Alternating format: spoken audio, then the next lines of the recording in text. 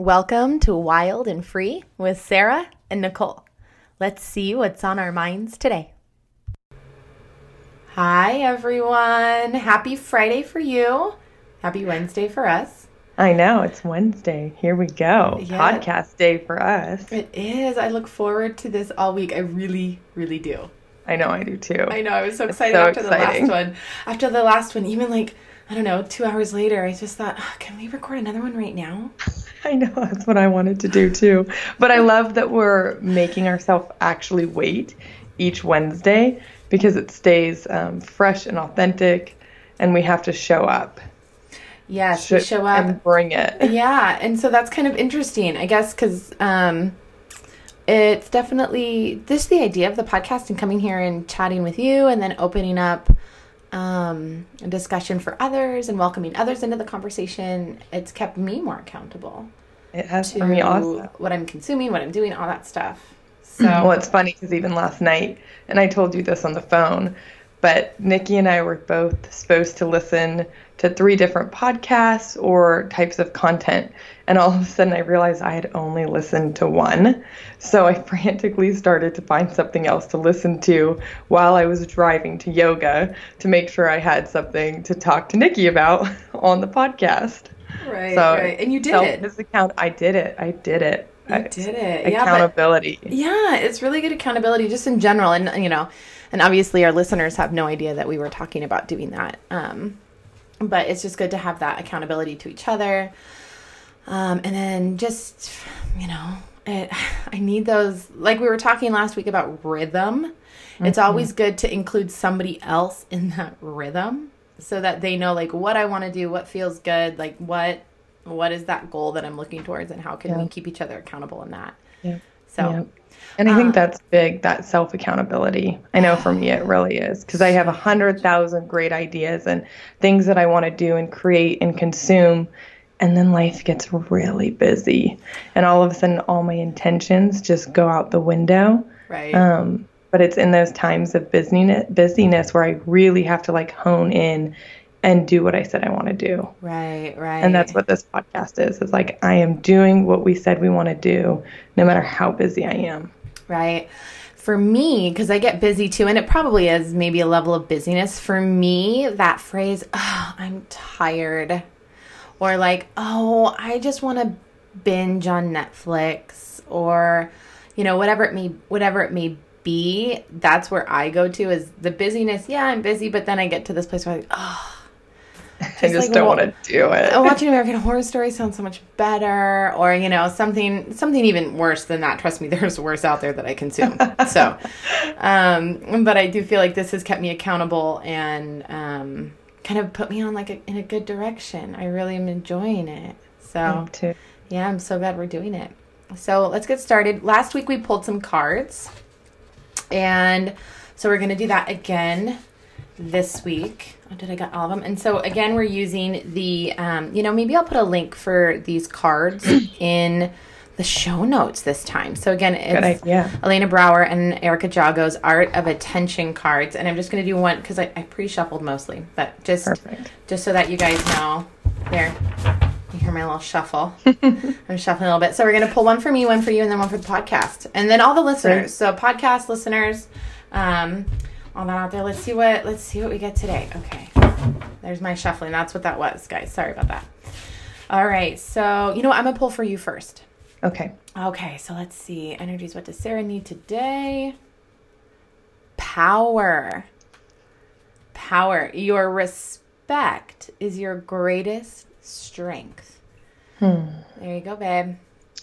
There you go. That makes some sense. It sure does. Sarah and I were having a little conversation beforehand. It sure sounds right. Okay. It does. So let's see. Energies, what do I need today? I'm going to pull for this one.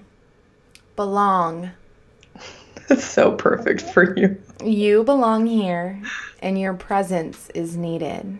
Oh, you know what's so funny about this? At the end of every single yoga class, I remind all of my students that they belong right here, right now. Yep. And I've noticed lately that there are so many things that I say to my students that I need to say to myself. I was just about to say that. It's like your biggest thing is that you are worthy And you do belong, and we have worth just for being on this planet. And coming back to that intention again and again. It's perfect. I know. That's really good. Oh my gosh. All right, you guys. So here's one for all of you out there. Let's see. Here we go. Okay. It's going to be this one. Oh, how nice. Okay. So we have peace. The most valuable peace arrives with your next breath. So there you go, everyone. A little bit of peace.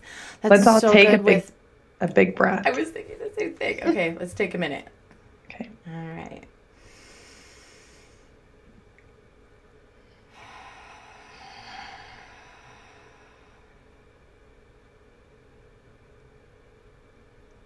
That was good.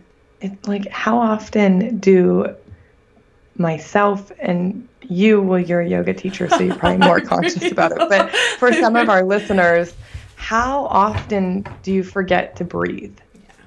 And I think that's one of the biggest things is we get frantic and we get busy and we get stuck in our emotions, and life just happens. And sometimes just sitting down and taking a moment to breathe is one of the most powerful things that we can do. I know it is for me. So right. That's what we did. Yeah, me too. I am a yoga teacher. And again, it's one of those things in my class. I'm so good about talking about that breath. You're amazing. Coming back to that breath, taking that deep breath, getting connected. And then that was probably the first breath I had today, Yeah. And I have been up. I have a 3.5-year-old, so I've been up since 5:30. You know what I mean? So that was my shoulders relaxed a little bit. I got to fill up the whole body with the breath. I got to feel it. So even for those of us who, us quote unquote yoga teachers, who were all about it, trust me, I'm far from reaching enlightenment. So I need that reminder to breathe for sure. So that was good. So we'll do that every week. Yeah. I love that. And then for Thanksgiving too, you guys, I know that this comes out on Friday, so it'll be the day after Thanksgiving. But, for those of us who are still with family or maybe not with family or whatever, holidays bring up a lot of shit. Holidays bring up a lot of shit. And I was thinking about that yesterday. I mean, it's just a charge, and it's going to be a full moon on Thanksgiving. I know. That's a lot going on. Yep. It's a lot going on. So the little piece for the podcast and piece for all of our listeners, it's what we definitely wish for you for the holidays. Yep, as peace. Yeah. And to just be gentle on yourself. Right. If you are having a hard time, if you're going through something, if the holiday sucks, I mean, it's okay. Yeah. If you, eat too much pumpkin pie, or I'm going to eat too much pumpkin pie. I'm not on the sugar train right now, so I'm going to make my own pumpkin pie. I'm so proud of you. This is the first holiday season that I'm actually going to let myself eat whatever it is that I want to eat. And I'm so proud of you for that, because you normally don't. Wasn't it last year you took that terrible dish? No, okay, for the listeners, I always fluctuate between being vegan and gluten-free and non-vegan and non-gluten-free. Vegetarian, yeah. Yeah, vegetarian, pescatarian. We'll have a whole food conversation. We will have a food conversation at some point. And I know we need to get on, but I just have to say, I tried to make an apple carrot casserole. Now, it should be easy, but I am so undomesticated and I am so bad at cooking that I didn't know you have to measure different flour in a different way than regular flour.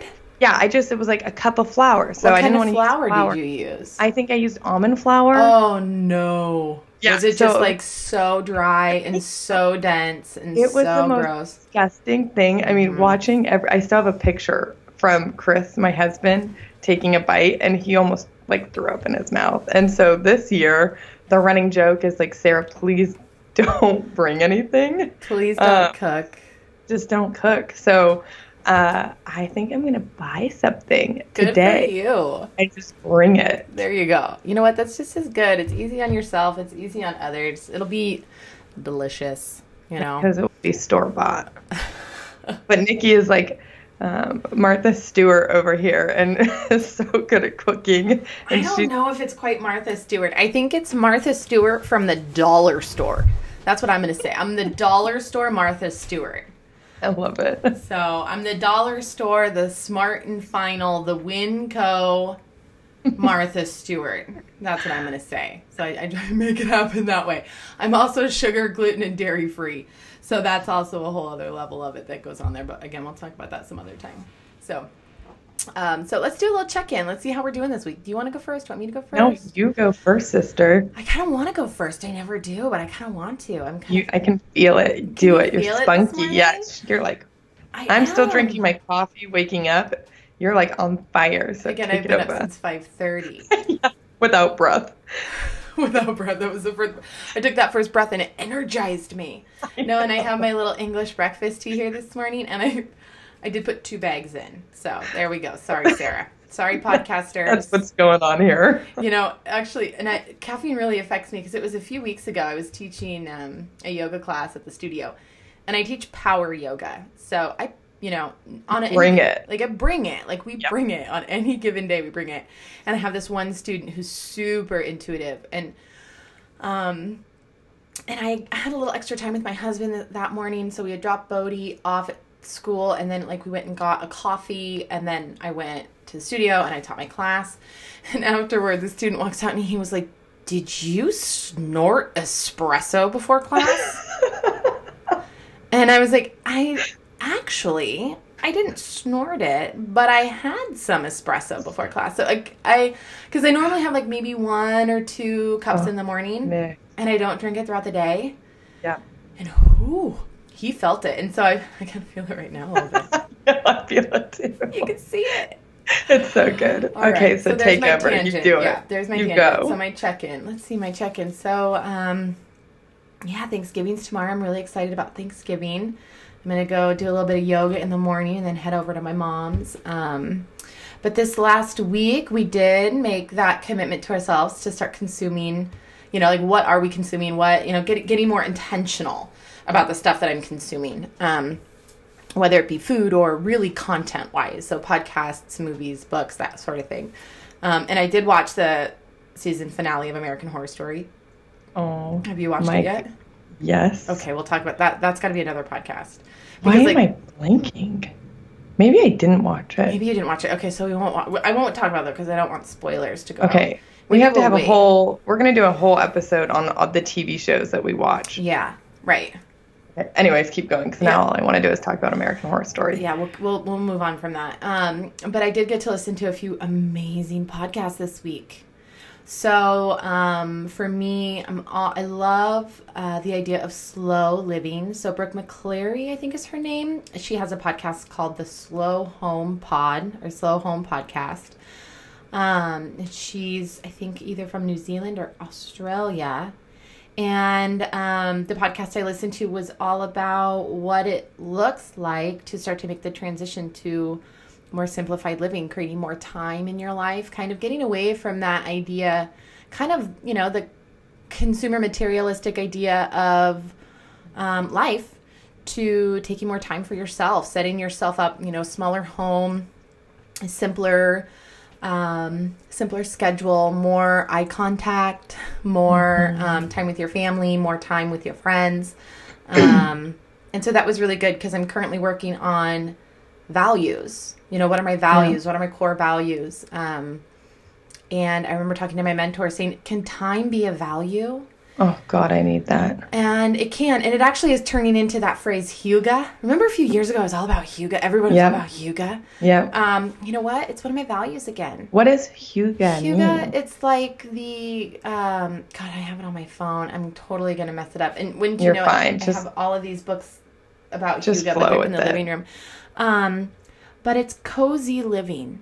Okay. It's the idea of time, community, good food, it's either a Swedish or a Norwegian kind of idea or thought of really, I don't know, I think of it as like that hibernation, taking that time. Hygge in my life. Hygge. I'm all about it. And so that's one of my new values, and that's what I feel like this podcast is about. When I think of hygge, I think of intentional, simplistic living. And that's what I really want to gravitate towards. So I love that podcast. Definitely check out Brooke McClary. She has so many tips, and she has so many people. She interviews people on her podcast. And so she brings people in that have great tips and suggestions for simplifying everything from your home to organizing to your finances, all of it. I love it. Yeah, it's really great. So listen to that one. And then I know we weren't going to talk about it, but I did listen to Citizen Well. So Citizen Well is a podcast by Carrie Kelly. She's based in New York. She was I believe she was the executive director of Off the Mat Into the World. It's a yoga nonprofit with Sean Korn, Hala Corey, and Suzanne Sterling. And they're all about yoga and social justice, yoga and equality. And she's since moved from Off the Mat Into the World to this Citizen Well organization that is activist and inclusionist driven. And I saw her at Wellspring a few weeks ago. I got the opportunity to go to Wanderlust first convention called Wellspring. And I got the opportunity. Which looked amazing. It was amazing. It was amazing. It was such an amazing opportunity. I have to say, I got a full scholarship to be able to go. It was a very expensive event. And I think that's probably one of the only critiques that I have of it is if we're going to have these conversations about wellness. And social justice and having, panels called, changing the face of wellness. Let's make it accessible to people. But they did offer a lot of scholarships.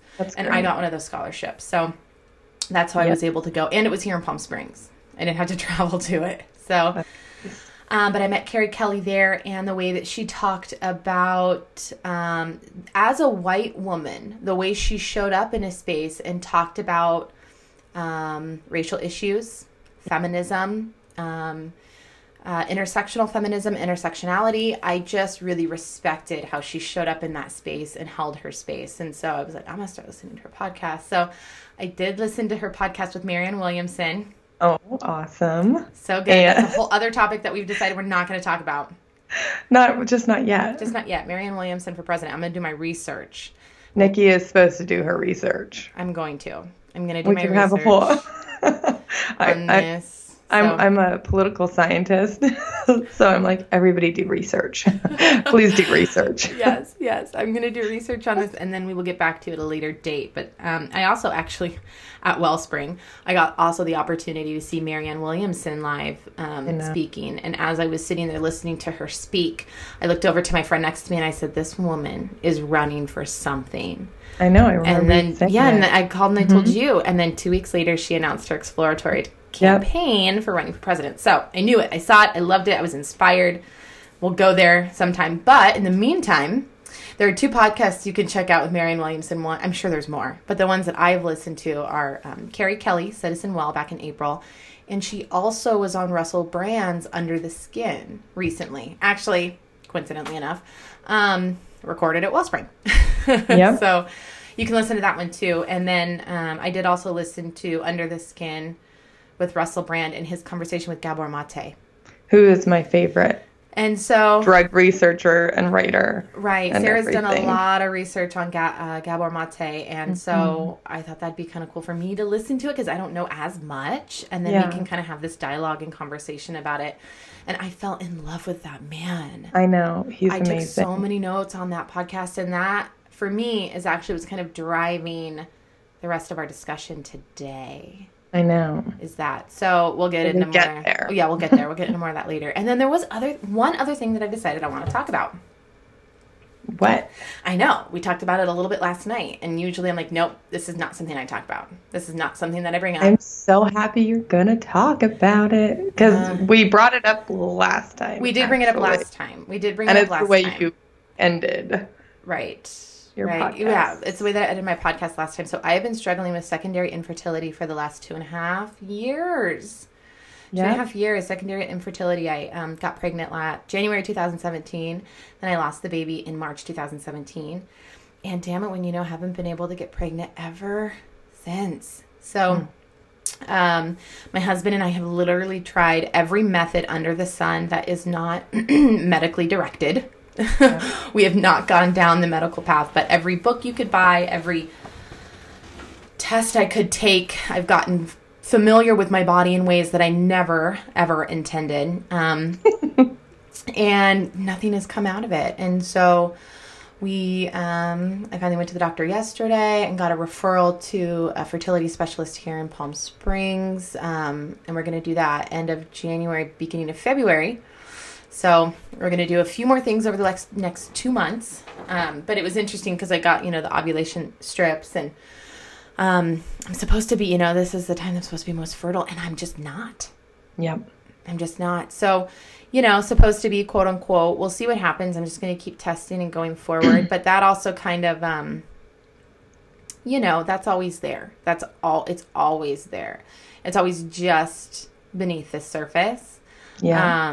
And I feel like I mute it a little bit, the pain that comes along with, especially secondary infertility. I mean, any kind of infertility is really painful. So I shouldn't say especially. For me, I have secondary infertility. And it's always just below the surface, and it's painful, and it's hard to talk about, and people who haven't experienced it don't really get it either. So it's hard to talk about. But I don't hear about it I don't hear people talking about it a lot. So I just wanted to bring it up and say, this is something that I'm struggling with and moving forward. And if you struggle with it as well, I love you and I hear you and I get it. It's rough. And it's just one of those things that, it's not just going to happen when you let go. You know what I mean? It's not just going to happen when you stop stressing about it, It's not how it works. So those of you who have struggled with secondary infertility at all understand what I'm saying. So anyway, I'm on the path. I'm on the road. I just want to open it up as a discussion here because I really do want to create a space from transparency and authenticity for people to know that, all of our struggles are real. We all have different struggles and they're all welcomed.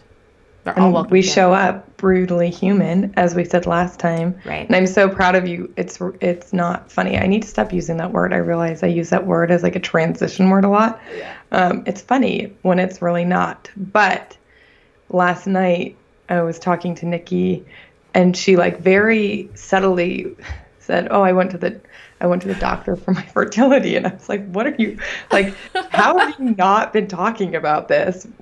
We talk about everything, and we talk every day. And she's just been silent, radio silence about this. And I'm not going to press it because I've never had a baby, and I'm not a mom, and I don't understand what that feels like. But what I do understand is what it's like to go through something that is so painful, and we each have our cross to bear. But I'm so proud of you, and I'm excited that you talked about it and you're bringing it up, because I think that that's, for me, why we're doing this podcast. It's great because we love to talk to each other, and we have a lot of topics, and we can go off on tangents, and we still need to talk about hair. But then we can also show up very authentic, very honest, and just show our humanness to the listeners, because it gives them permission to do the same. And one of my biggest core values is authentic honesty about our issues, because it really is the thing that sets us free. Right. That's exactly and right. I'm here for you on this journey. And I know I can't ever fully comprehend how horrifically painful it is. But we'll ride it out, because that's what we do. Thanks, babe. Well, I appreciate that. And so, and I did just want to talk about it and bring it up and, just put it out there and open the discussion for people. So there was that. And then, I'm actually celebrating 11 years of sobriety this weekend. Yeah, you are. So that's the other thing that's coming up. And we actually talked about it a little bit during, when we were talking about Thanksgiving, that a lot of shit goes on. Yeah. My first year sober, I had it 11 months sober, and I actually ended up relapsing on Thanksgiving. So did you? I did. Yeah. I relapsed on Thanksgiving 2007. Yeah. So I get it. Yep. The holidays are rough. I remember that holiday. And it was I drank. There were 3 days in a row where I just was I'm drinking. And then I got the gift of desperation on that third day, and we'll get there later. But so the holidays are hard.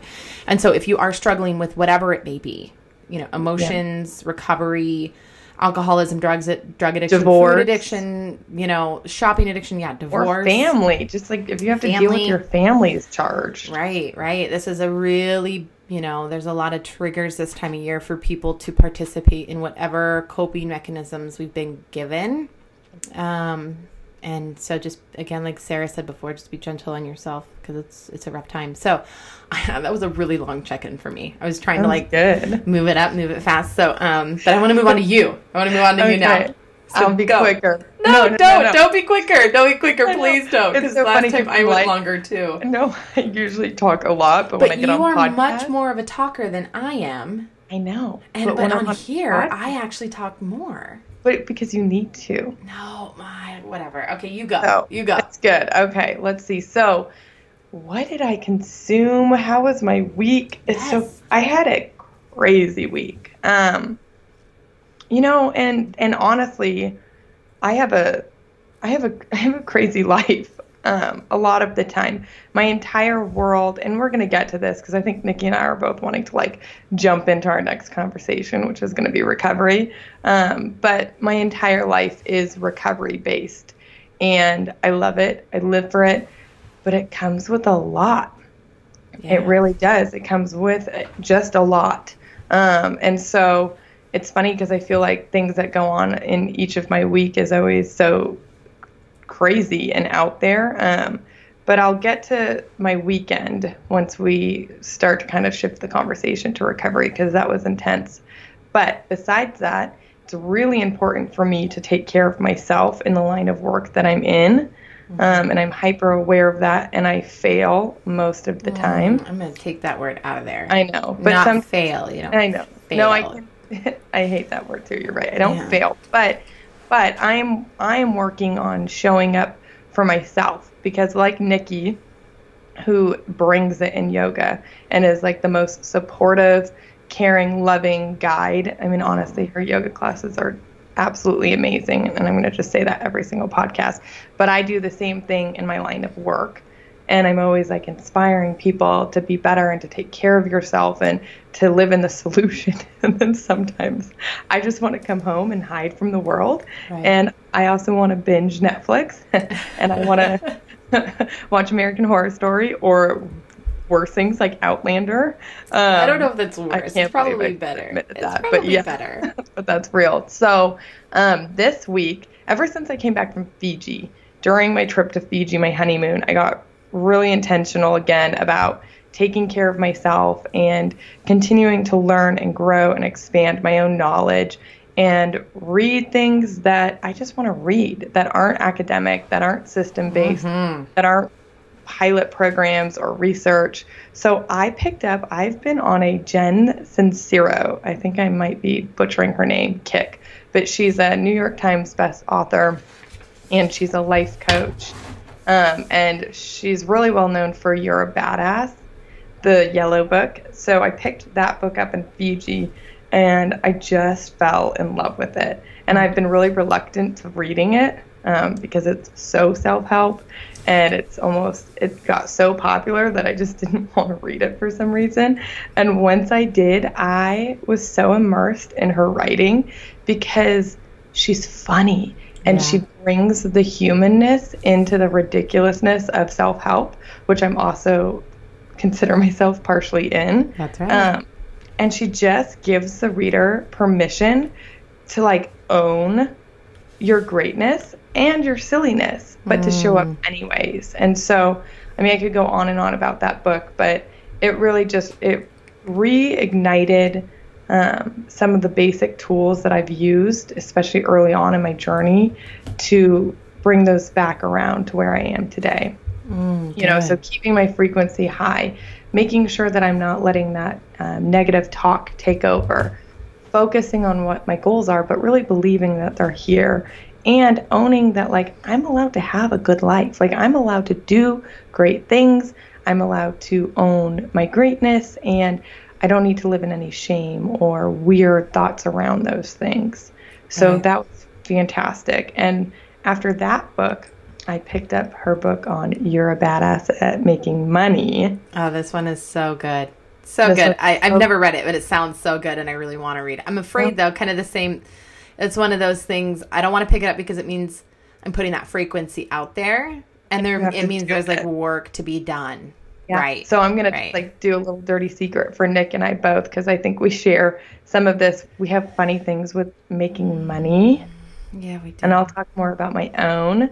But I will overwork myself and undervalue myself. And I work, because I'm a certified, I work in system changes as my job.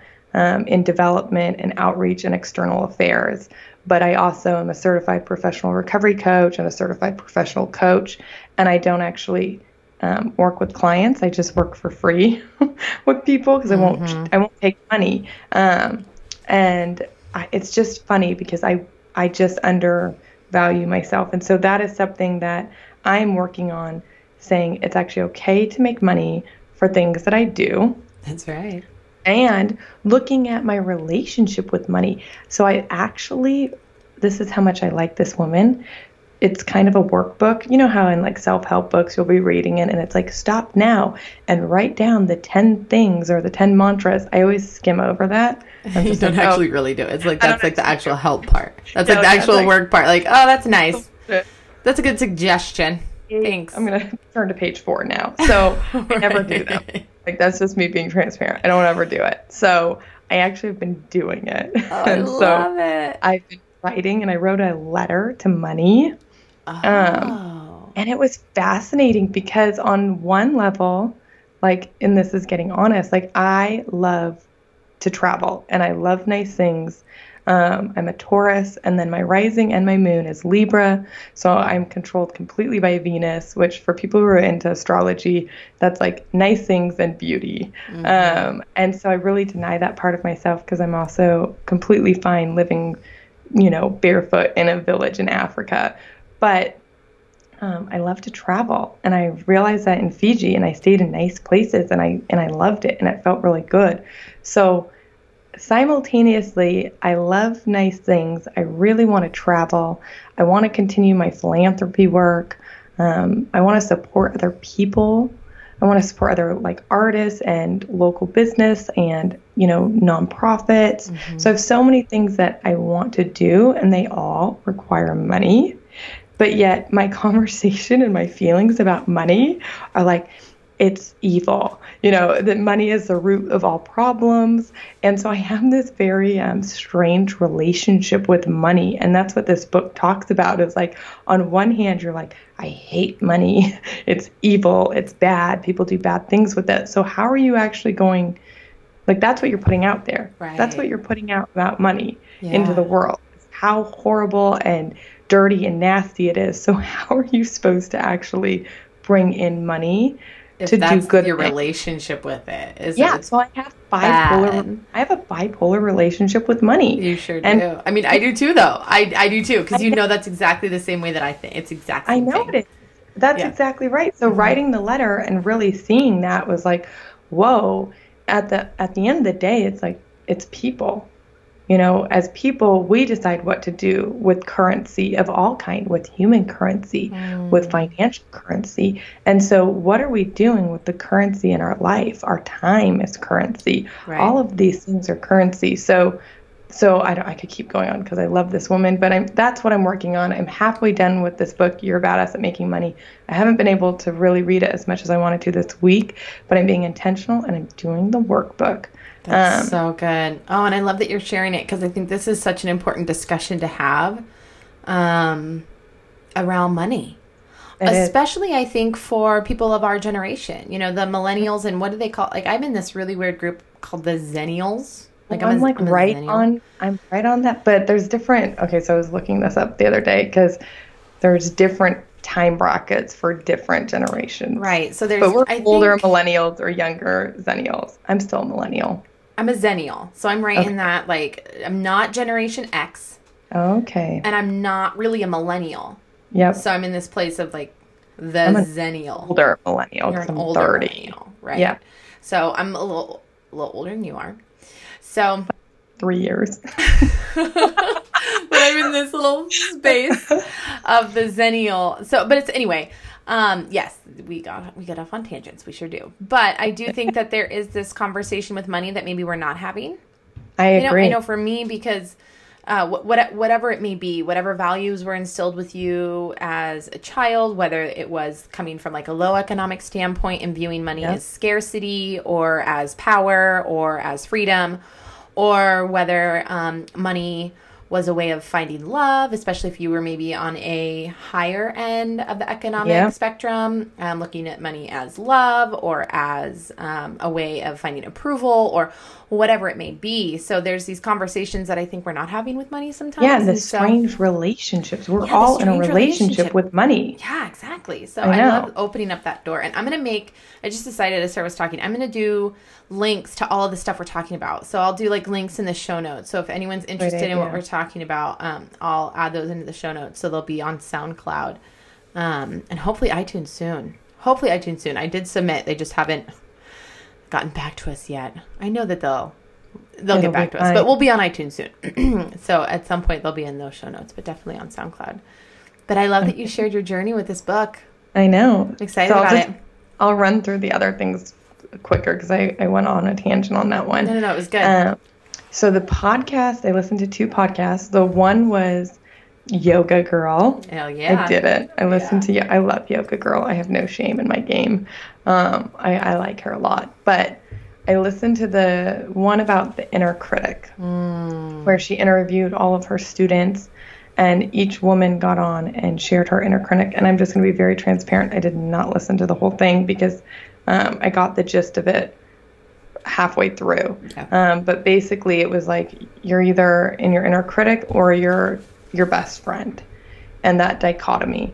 And what I loved the most about it was hearing women from all over the world say the same damn thing that all of us say, like getting very, really honest and vulnerable and saying that they don't feel good enough, they don't feel worthy, they don't feel like they deserve success, they don't feel lovable, they don't feel skinny enough, they don't feel any of the things that our inner critic and that part of the brain will tell us. And I love that. I just love when people, especially women, show up authentically and own their shit. Right. So that was just my fun one. And then last night I listened to Dr. Cooper, and it's I think it's called Upwire Your Brain, and he's a neuroscientist. And I love neuroscience. Okay, so I love neuroscience. I actually wanted to get my PhD in neuroscience, especially behind behavior and addiction. But that hasn't happened yet. Who knows? But so it was fascinating because it was all about small rules and big results. And I say this a lot, like the simplest things or the littlest things that we do have the biggest impact in our life. And he went into this idea about the amygdala, the most like ancient part of our brain, which is the fear center. And it's also where all of our anxiety lives.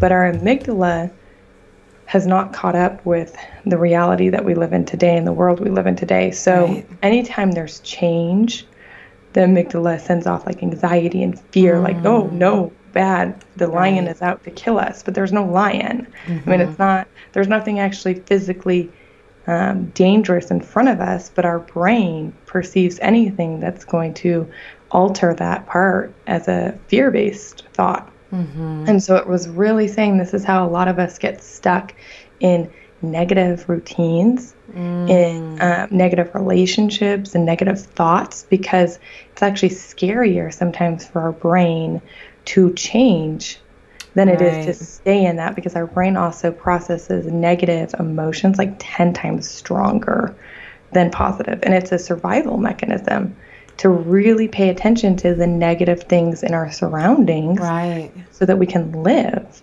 But it doesn't make sense for today's world, at least the world we have privilege to live in. Yeah. You know, here in the Western civilization. In the Western civilization, we have great privilege.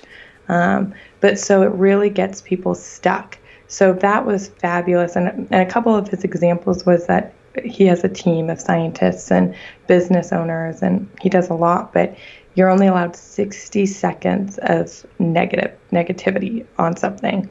So it's good to embrace it, to feel it, but you get 1 minute. Because if you go long, that. I know. So you can bitch for a minute. Yeah. And I think that's great. It's like acknowledge it. It's real. Your feelings are real. It's okay to feel that way.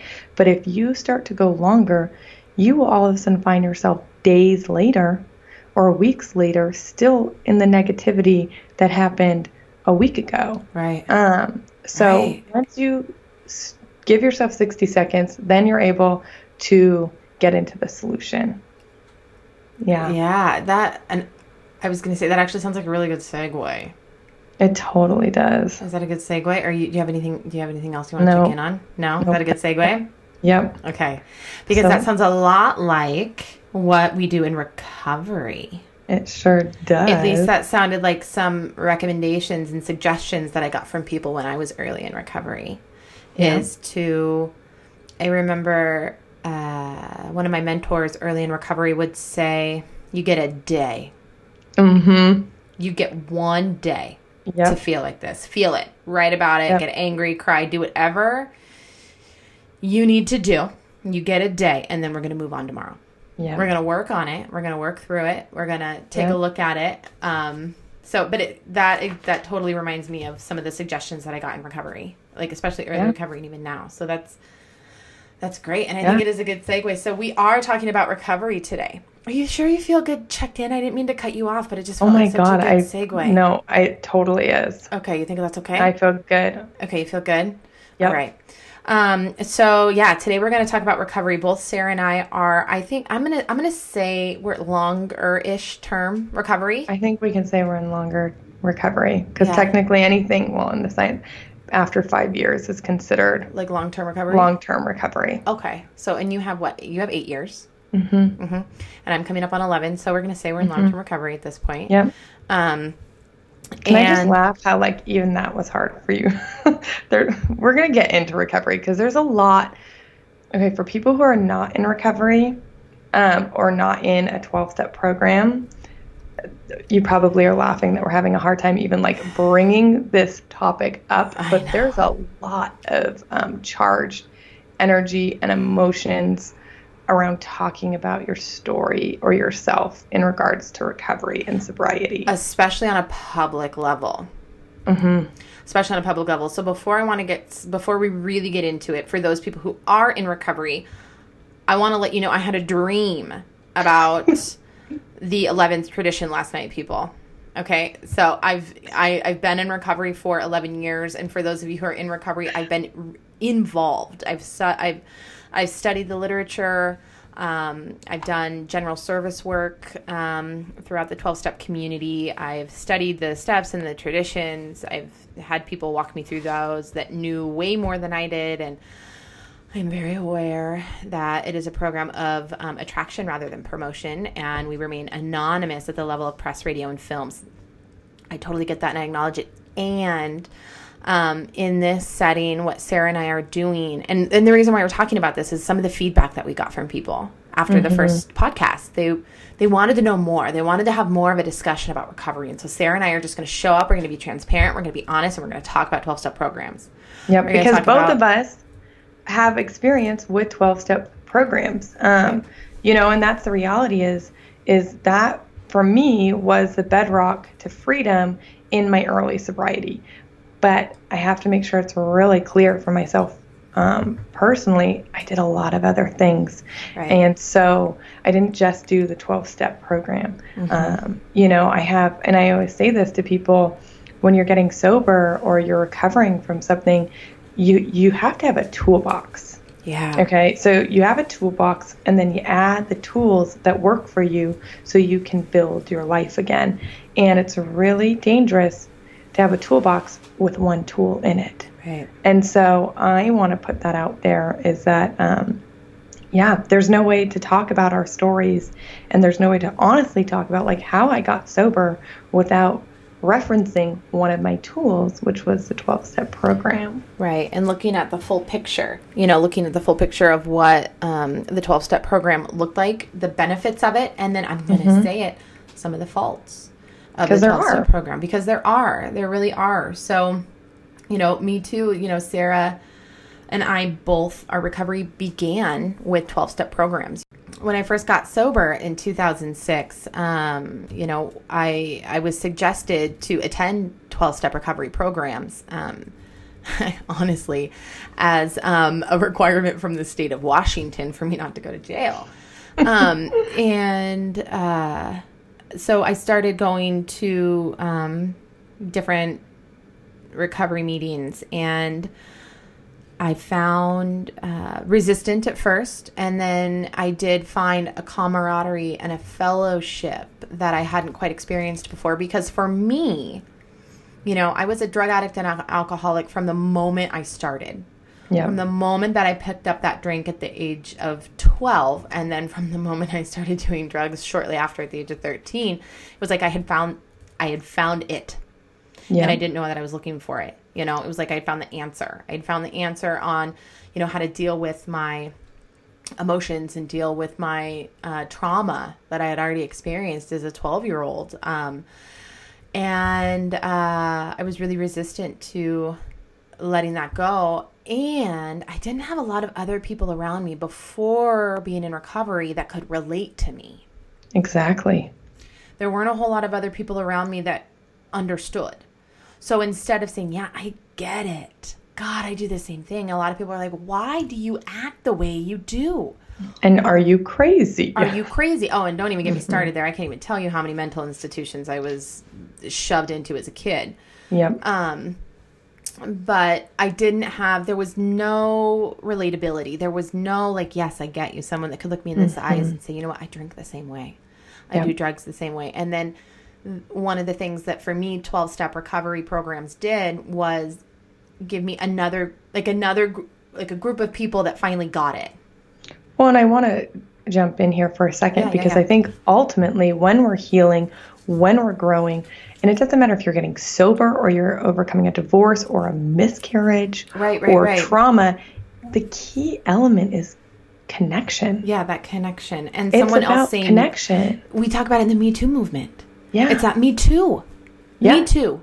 Yep. Me Too. And when we can connect and when you can connect to a group of people, you feel safe and you feel seen and you drop the shame and the stigma. Right. And you can actually start to show up because you're not living in fear of what these people are going to think. You're not living in your shit, in your dark secrets in the closet. Quite literally, when you find people to connect to and relate to, you are walking out into the light and you are able to fully stand with yourself for probably the first time in some people's entire lives. Ever. And I know that was my 100% experience. And I think I mentioned it last time on the podcast that before I came into recovery, I was not a social being. Yep. I didn't have friends. I didn't have friends. I was untrustworthy. I was volatile. I was violent, like physically violent with people I didn't know. Yep, I know. You and I both have this violent. The listeners don't realize that, but there's violence in us. Violence, anger, trauma. Trauma is underneath all of it, is trauma. But before I got sober, I didn't know how to be a social being. And then when I did enter into recovery and people started to show me how to, like how Sarah beautifully put it, step into that light and be a person, I got to learn how to be a social being again. For the first time, I literally had to have somebody walk me through how to make a friend. Yeah. How to walk up to somebody and say, hi, I'm Nicole. How are you? And I'm interested in you. You know, I remember one of the first times, one of my friends, and she's still my friend to this day, but I remember her calling me and asking me if I wanted to go hiking. And I thought, I don't understand. Because I never went outdoors before recovery. Like, why would I go outdoors? There's sunshine out there, and I'm, a crazy meth addict. Why would I want to be in the sunshine? And so I didn't go outdoors, but I also didn't know how to create connection and community with other people. Yeah. And that woman, I actually ended up being the maid of honor in her wedding, and we're still friends to this day. Yeah. And that was something that the 12-step recovery programs offered me. So I think, especially initially, fellowship, I also didn't, I had no respect for authority. Mm-hmm. I never, I dropped out of high school very young. I moved out of the house when I was 15. So I'd been on my own for a very long time. And another thing that the 12-step recovery programs gave me was structure. Oh, yeah. Yeah, it was a structure. And, tools and principles to begin to live by, and things to be able to, sort out some of the reasons why I drank and I used. So what about you? I feel like I've been talking for a long time. No, you're good. Okay. My introduction to this. So I like Nikki also was, I knew I was an alcoholic and a drug addict from the moment I started drinking and doing drugs. And my first encounter with alcohol, I can't remember if I was 13 or 14, but I was right around there. And I got alcohol poisoning and I was slipped a date rape drug at the same time. And so I ended up in the hospital and I was found, I don't remember if I was found naked. I don't remember all the details of the story, but I was found in a very bad condition and I was taken to the hospital and I woke up under the hospital lights and I realized oh my God, I have something inside of me that is so scary that it terrified me. It terrified me at 13 to realize that I could put myself in a situation like that and I could, take 9 shots of tequila and, get slipped a date rape drug. So I never did a drug until I was 19 years old because my mom always said, you were born a drug addict, because I have a lot of family members, as I've shared before, that have addiction problems. And then the first time I was shot up with heroin and cocaine, it was on. Oh my God, it was on. I remember dropping to my knees and I was throwing up violently, and I loved it. I loved the near death, total rush of insanity. It did it for me. Yeah. And from that moment on, it was that needle was going to be in every part of my body until it killed me. Yeah. And it did. And I'll give more bits and pieces of my story through this podcast, but it's the insanity that really kind of tied up my love for drugs and alcohol. It was the insanity in me and the trauma and the hardships that I had experienced, because I had a lot of trauma young, including, witnessing somebody commit suicide in front of me. So I had extreme trauma. But I found my way into the 12-step program when I was in one of the various sober livings that I was in, and it was required that I go. And I walked in, and sometimes I hear people say that they walk into the rooms and they feel like they were home. Oh, God. No. Oh, fuck no. No. I walked in, and I was like, get me out here. What the hell is this? Because I don't want any of this. I don't want any of this. And I'm a drug addict. You got to understand, people. I'm a drug addict. Right. So I am, so I was 6 months into my recovery, and I was diagnosed with hepatitis C. When I ended up in the hospital after I tried to commit suicide, I woke up and, I had some lofty diagnosis. So hepatitis C, methanomic artery syndrome, and a contracted gallbladder. And so I was very, very sick. And for people who don't understand hepatitis C, the worst thing you can do is drink alcohol. I repeat, the worst thing you can do is drink alcohol. And a lot of recovering heroin addicts still think they can drink alcohol. And those with hepatitis C, it is very dangerous. So I'm sitting here and I no longer have hepatitis C. That'll be a different story. But at the time I did. And my liver enzymes were 700 times what they should be. So I didn't know if I had to have a liver transplant. It was a nightmare. And I had jaundice and track marks. And I still thought I could drink alcohol. And I still was sneaking out of my sober living, drinking alcohol, and going to meetings and lying. And God, no, I was not an alcoholic. And I really had a hard time with drugs and myself and my ex. Yeah, and I'm going to stop you there for a second because I want you to continue. But I think that's a really tricky one. That's a really tricky one because for me, because of my addiction as well, I knew I was an alcoholic. Yep. I knew that I couldn't safely drink. Yep. I couldn't stop when I started. I didn't care. Yep. For me, I didn't care. But for me, it was the drug addiction. It was the meth. The meth is really bad. Yep. And that's my problem. I have this drug addiction. It's not like the alcohol was like a given.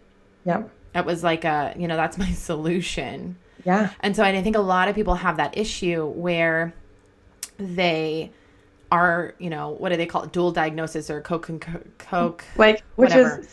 It's poly drug abuse or alcoholism. Yeah, but it's all of it. It's all the same thing. So you do drugs and you drink alcohol, and you get rid of the drugs and you think I'm at least, I'm good. I can still drink. I'm still okay. I still have this thing. And, like I have this thing licked, but you're not, and you're not. Well, and I need to just interject for a second, because when we're talking about addiction, we want to classify it and we want to put things in its nice little box. I'm an alcoholic, or I'm a meth addict, or I'm a heroin addict, or I'm a cocaine addict. And we wear these little badges of honor and shame simultaneously on what it is. But addiction's in your prefrontal cortex, which quite literally is the part of your brain that regulates patterns, behaviors, memory, and it doesn't distinguish. The only thing different is your dopamine and serotonin levels get affected stronger by some drugs and alcohol than others. So it doesn't matter if you have a sex addiction, a gambling addiction, an alcohol, a food, a drug.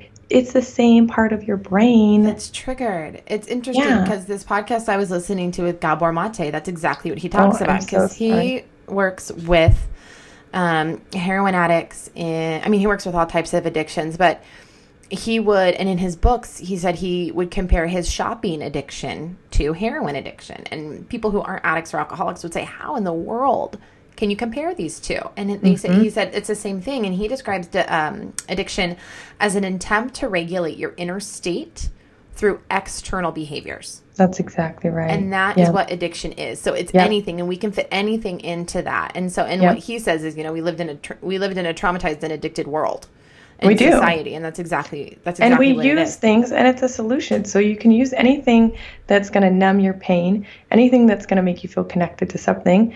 We're going to use and abuse, and then your brain, quite literally, your brain starts to create new pathways, which furthers the addiction. Right. So, sorry, I interrupted you, but you're fine. It's a good tangent. I wanted to point that out because people do need to understand that addiction is addiction. We can and once I got sober from drugs and alcohol, trust me, I was addicted to chocolate. I was addicted to sugar. I was addicted to working out. I was addicted to men. In early recovery. God, we could have a whole podcast on that. We could have a whole month talking about love addiction and sex addiction. And I also you had can fit anything in there. So anything. And part of my heroin addiction and my cocaine addiction really was my love addiction. So it's multifaceted. So my experience with the 12-step program, once I finally hit my spiritual bottom with alcohol, I realized I was ready to fully commit to my path of total sobriety and abstinence. And I walked into a meeting, and I remember I got up and I said, I am going to die. And I was given the gift of desperation, and nothing crazy happened. I was in a vegetable state coma, in seizures, hooked to machines, and in a diaper and a wheelchair, and that didn't do it for me. I still thought I could drink. But for some reason, the last time I drank, it did it for me. I had this moment where I realized, oh my God, it's all the same. Yeah. And if I don't stop, I'm going to die. And for the first time in a long time, I actually don't want to die. So I had a man. That's a huge distinction. And I think that that's really important, because I can totally relate to that. Okay. You start to want to live. Yeah. When you start to you get a little bit of hope. It's like a seed. Right. A seed of hope starts to grow. And over time, 8 and 11 years later, you have a big tree of hope with beautiful leaves. Some are dying. Still cracked. Yeah. Some are dying. Some are fall off. But where you come from, there's nothing. There's a vast desert, and you have to plant a seed. Right. And so the 12 steps was my seed. Right. A man took me through the 12 steps, an old timer, and he saved my life. Yeah. He saved my life. So I have to just give a shout out to this man, because he told me to shut the fuck up, to sit down and to work these steps, because I might have a chance at living a life. And so I have to just go on a little tangent. I love the 12 steps. I love the actual steps. I think they're brilliant. I always tell people all the 12 steps really are. It's like 101 of spiritual life. That's it. Right. 101 of spirituality. It literally is like, hey, there's something more than you, and you should probably realize that. If not, your life is going to be pretty fucked. Your life is pretty fucked. So let's give it away. Let's do an inventory. Like, let's figure out why you are the way you are. Right. Let's get into the solution. Let's own our stuff. And then let's give it back. I mean, these are all spiritual principles, but for people who don't even want to hear that. So, right. Or can't hear in another way. I like to think of the steps, and I think Gabor Mate said it too. I just listened to this podcast, so that's why it's like in my brain, and he was talking all about recovery. But I do really believe that the steps are really a way to live a complete and authentic life. And that's really what the steps provide us. And anybody can do them because they're right. And they fit into, I mean, if you look at any kind of anonymous program, whether it's, Alcoholics Anonymous or Heroin Anonymous or Narcotics Anonymous or Overeaters Anonymous, Codependence Anonymous, all of it. There's all the anonymous programs. They all work off of these 12 steps. And so Fortune 500 companies have adapted the 12 steps for business models. Right. So there's things, this is just a way of getting more intentional, more present, more current, more authentic, more complete in our living. So I do believe too that the 12 steps were divinely inspired by a group of people. It was more than just one person. It was a group of people that divinely inspired the 12 steps of, the program. And it is the basis and the foundation for recovery. And I completely agree. Like that's the bedrock of all of it is the steps. And this is where I'm going to point out some negatives. Because I'm just going to go there. Because I'm going to go there with you. So part of my research, I was really my specialty is like opiate and heroin addiction, but I did study drug treatment systems around the world. And so I'm really fascinated in why certain systems work when others don't. And the 12-step program creates connection.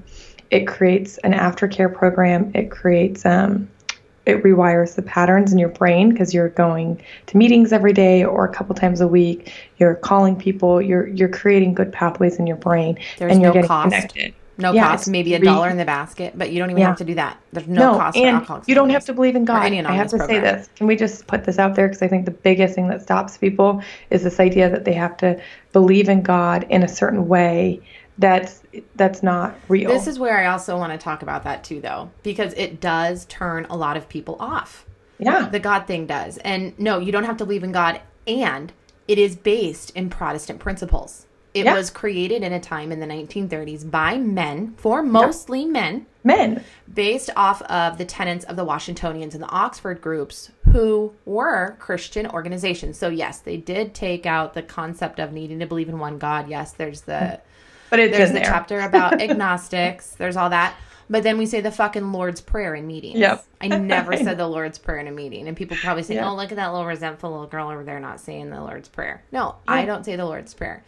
It was in every home that I was in when I was a kid. It was sewed on this huge thing on the wall, the Lord's Prayer. And up until, it probably still is in some of my family's houses. And you should have been in those houses when I was a kid. Let me tell you what, there was nowhere where that Lord's Prayer was making any kind of significant change in those houses when I was a kid. So there was no way I was going to sit in those meetings and say, the Lord's Prayer, that's just not my thing. And so it does turn. And so I was able to still sit in meetings and still be in meetings and stay sober. And those Christian and Protestant ideas really turn a lot of people off. And because it is off of this idea of Christian beliefs, and it is an antiquated view on recovery and addiction, it completely leaves out the notion of the pain of getting into the program and the trauma that occurs underneath the surface of getting into the program. And so the idea of trauma, it negates all trauma. It puts all the blame on you. And I get it. As addicts and alcoholics, we need to take responsibility, because there was a long time that I didn't take responsibility for shit. But I remember when I did my first 4th step and I had to find my part in my parents' divorce. I had to find my part in some of the things that my mom and my dad did during that divorce to me, to each other. So my parents divorced because my mom came out in 1996, and I lived in Eastern Washington, very, very conservative, very, very conservative location. You know, I had a pretty religious family, Lutheran and Episcopalian. And the way that it happened was destructive, to say the least. I mean, that's a very bland way of putting it at that time. And so to completely negate what happened during that as a result, I mean, it's no coincidence that my parents divorced in 1996 when I was 11. I took my first drink about 6 months later. Yeah. You know, so there's a correlation there, but Alcoholics Anonymous negates the trauma that comes from that, and then also tells me that I need to find my part in it. And my part in it that I did find as a young woman in my 20s was that I still held on to it. Well, and that's what I always tell people when I do work the steps is, look, your part is that you drank and you did drugs over it to the point where you're going to kill yourself. And that's it. But it does. But does Alcoholics Anonymous give you, or I don't want to even say Alcoholics Anonymous, does the program in general give you a way of figuring out how to surrender, figuring out how to let it go? No, it doesn't. It says pray about it is what it says. And so going back to that conversation of people, I know I'm over talking you, and I'm sorry. No, it's good. But going back to that conversation where people do have a hard time with the Christian part of it, it's kind of like this. It's this cyclical program, and then there's more. You know, there's other things in regards to the fellowship and the dogmatic quality. That's what I wanted to reach. So also, there's a cult-like mentality, which does happen, right? And I'm going to call that out too. Like, no, that's exactly right. If you do not do what people think and say you need to do, and if you do not take advice from your sponsor, and if you learn on your own or want to do something else, or you grow or you change, or it's not in the 12-step program, you're going to relapse. You're going to relapse. Some of the things are so rooted in fear, which I have to say is, I don't think that's necessarily a result of the 12-step program, because nowhere in any of the books does it say you have to go to a meeting every day. Nowhere in the book does it say you cannot date for your first year. Nowhere in the book does it say you have to call someone every day. I mean, nowhere in the book does it say you actually have to have a sponsor. No, the sponsor's not even in the pages. So all of these things are constructed by people over time, which some of those things absolutely work. And I've done some of those things, but I also have not done some of those things. And so I don't think that you can justifiably tell people that if you're not doing it the way I want you to do it, when a lot of people, and I'm also going to go here, do not have any education, knowledge, experience with things outside of that. And so part of that's great. I respect lived experience. Oh my God, we need us. We need that. We have to have it. But there's trauma. There's adverse childhood experiences. There's diseases. There's mental health. There's co-occurring. There are so many other things that go along in addiction. And it can be so dangerous if you have somebody who has no education, no experience, and has 2 years sober and is dictating somebody else's life in dangerous ways that are based off their own experience when they're not actually coming, and their own fear base. So if you're getting sober or if you're recovering, find what works for you. Right. And it changes. I mean, Nick and I talk about this, but what worked for me 8 years ago doesn't necessarily work for me now. I have more tools. Some of the things do. I go back to the bedrocks of some of the things, but I also, my yoga practice really works for me. That always has. But consuming positive content works for me. I have different tools, and we're allowed to grow. Right. And creating that holistic approach to our recovery is, I think, what's so important and what is sometimes forgotten. And so for me, in my experience, when I did get sober, I did also start getting into my body physically. And that's when I started practicing yoga and really creating a practice. And so my practice and my recovery went hand in hand. And I don't know what it would have looked like had I not had yoga. I don't know if it would have changed, because yoga created this fullness and this richness to my life that I didn't get, like my inner life. Yeah. My inner life. And so I know we talk about that in step 11, that continuous contact with a power greater than ourselves or whatever have you.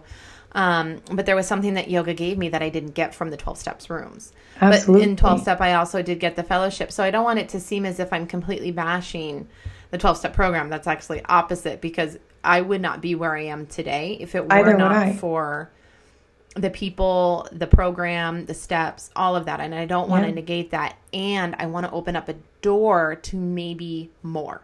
It's not an either or, it's a both and. It's that's let's exactly find right. more. Let's open it up, because there have been many times that I have felt isolated as being a part of a recovery program. Yeah. When I'm in a recovery program. And you know, I don't know. I guess I don't know exactly what I'm trying to say, but I'm trying to say that there's more than just one avenue. And I guess the biggest thing, what I was told when, you know, I first started to take this venture into recovery was we get to create our recovery. That's exactly right. We get to create what it looks like. And just like Sarah said, you know, find what works for you. Find the people who you resonate with. So, you know, a couple weeks ago, in my yoga classes, I did a 7-week kind of series around the chakras. And so in all my yoga classes, I brought in just different aspects of the 7 chakras, and I learned a lot, and I really loved learning about the chakras. I'm, you know, happy to be done with them now, because I can be a little bit more spontaneous. But with our 5th chakra, it was our throat chakra, Vishuddha, and it's all about the element associated that with it is sound. And it's all about speaking our truth, speaking up, and then also listening, and then finding those frequencies. And so one word that kept coming up when I learned about the throat chakra was resonance. And what they talked about so frequently was, you know, when we get right with ourselves, so when we get right with who we are, when we find that balance of who we are, our frequency starts to change. The frequency and the energy that we put out in the world starts to change. It's like this invisible force that flows out from us. And then it finds those other frequencies that meet it. And that's who we gravitate towards. And that's that resonance. And that's where that idea of resonating comes from. And every time I would talk about it in my yoga classes, I would always think of the people that I met in recovery. Because I look at it as, at least for me, when I got the drugs and alcohol out of my body, and when I stepped both into that church basement and I stepped onto my yoga mat, I started to get into balance with who I am. So my frequency started to be like, oh, this is my truest, highest frequency. Like, I'm getting there. And so then that would go out, and I would listen to people around me, and my frequency would feel those people around me that it resonated with. And that's what I would think of when I would be talking in these yoga classes. It was this experience of early recovery for me. That's when I really started to learn what it meant to resonate. Yeah. And so it can be people, places, and things. It's not just people. It can be, you know, places and things as well that we feel that frequency and that resonating with. So maybe that's why the steps or the books or whatever program you go to.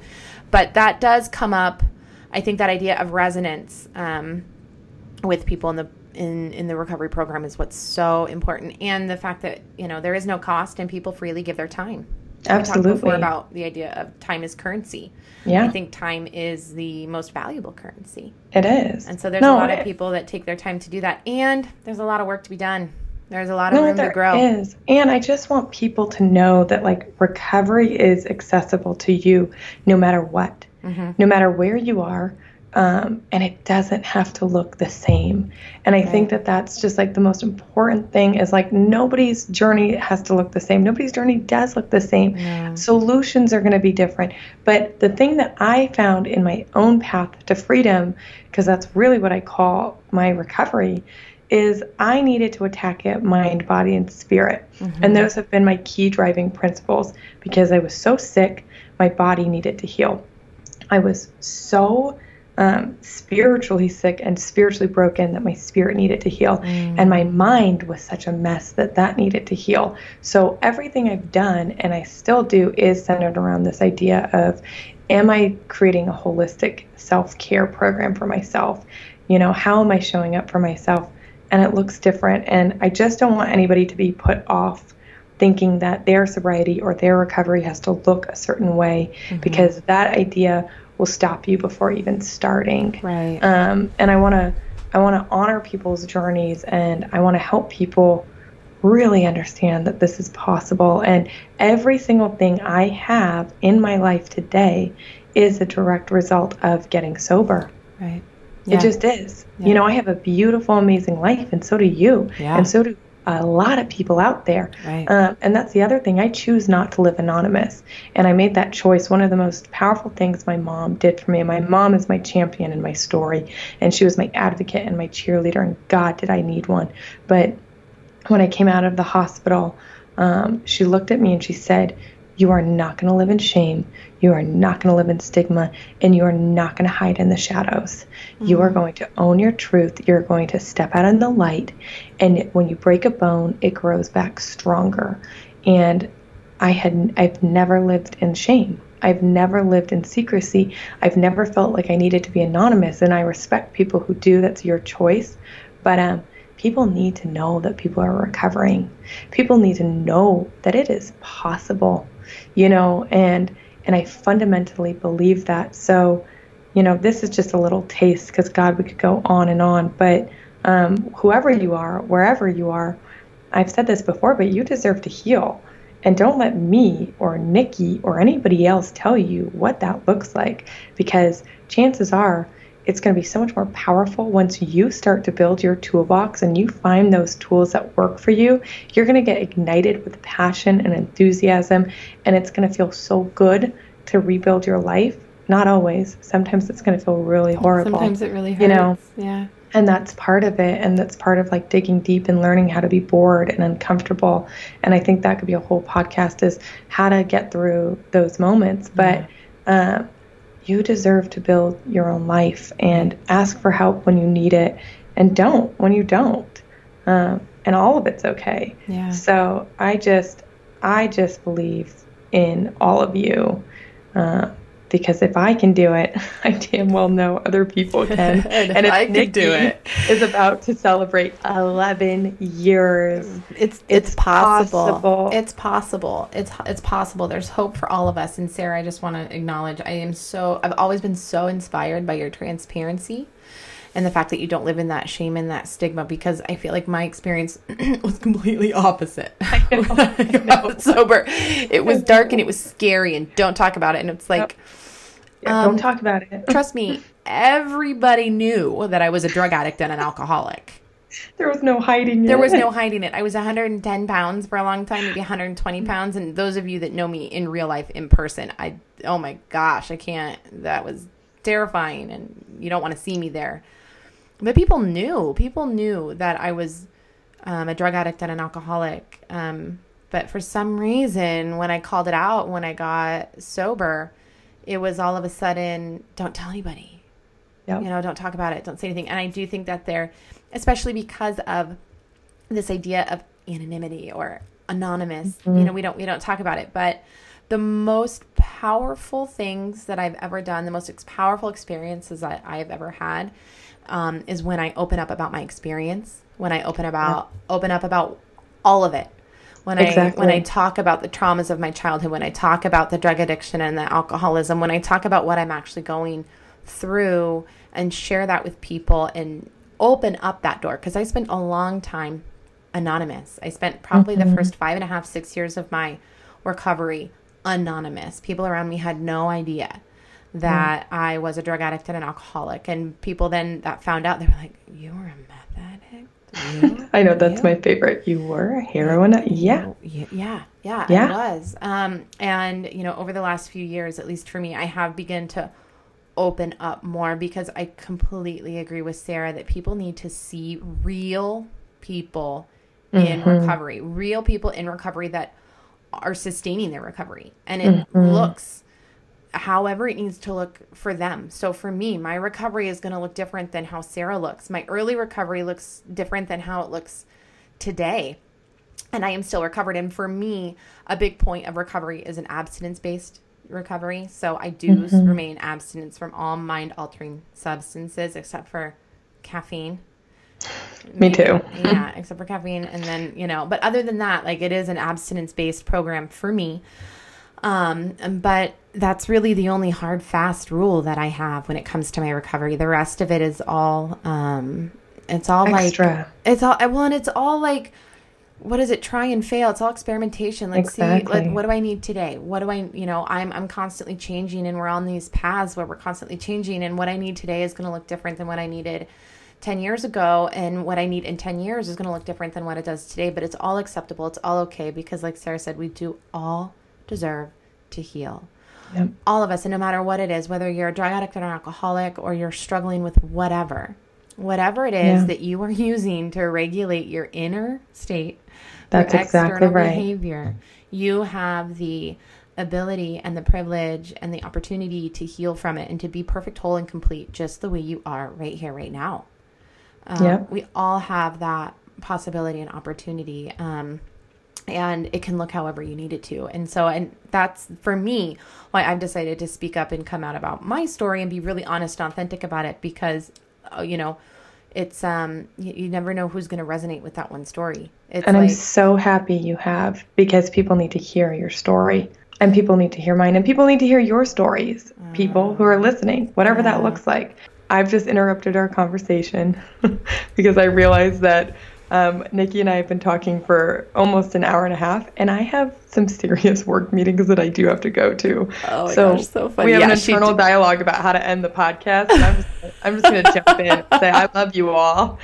I believe you can recover. Your story matters. And we'll continue this discussion. Because I do think that this one's really important. But with all that being said, I do want to let you guys know, do we have time to wrap up really quick? We have like 3 minutes. Okay. So we do finally have an email for the podcast. Our email is wildandfreepodcast@gmail.com. Everything spelled out. So if you have any comments, questions, feedback for us, please email us. Let us know what you're thinking, good, bad, or indifferent. We can take it. We'll take it all. Bring it this way. And if there's anything that you want to talk about, anything that you're curious about, any questions for either of us, please let us know. And we love being here, and we love showing up. Like I said, we'll probably continue this conversation next week, because the recovery one is a big one. And there's a lot to be said. There's a lot to be said. So I will. Just starting. Oh, that's just starting. It really is just starting. We have some stuff that I'll add in the show notes, all the stuff we talked about at the beginning of the podcast. Is there anything else you want to add, Sarah? How can we find you? Where can we find you? So you can find me on Instagram at The Sober Sarah. It's my brand new account where I talk about addiction, wellness, mental health, and recovery. Wonderful. Where can we find you? You can find me on Instagram at Rise and Align with Nicole, all spelled out. So find me there. I'm in the middle of my gratitude month, so I'm posting every day things that I'm grateful for. So check it out and join me even for the rest of the month. If you want to post about some things that you're grateful for, go ahead and put it on social media and then tag me and let me know.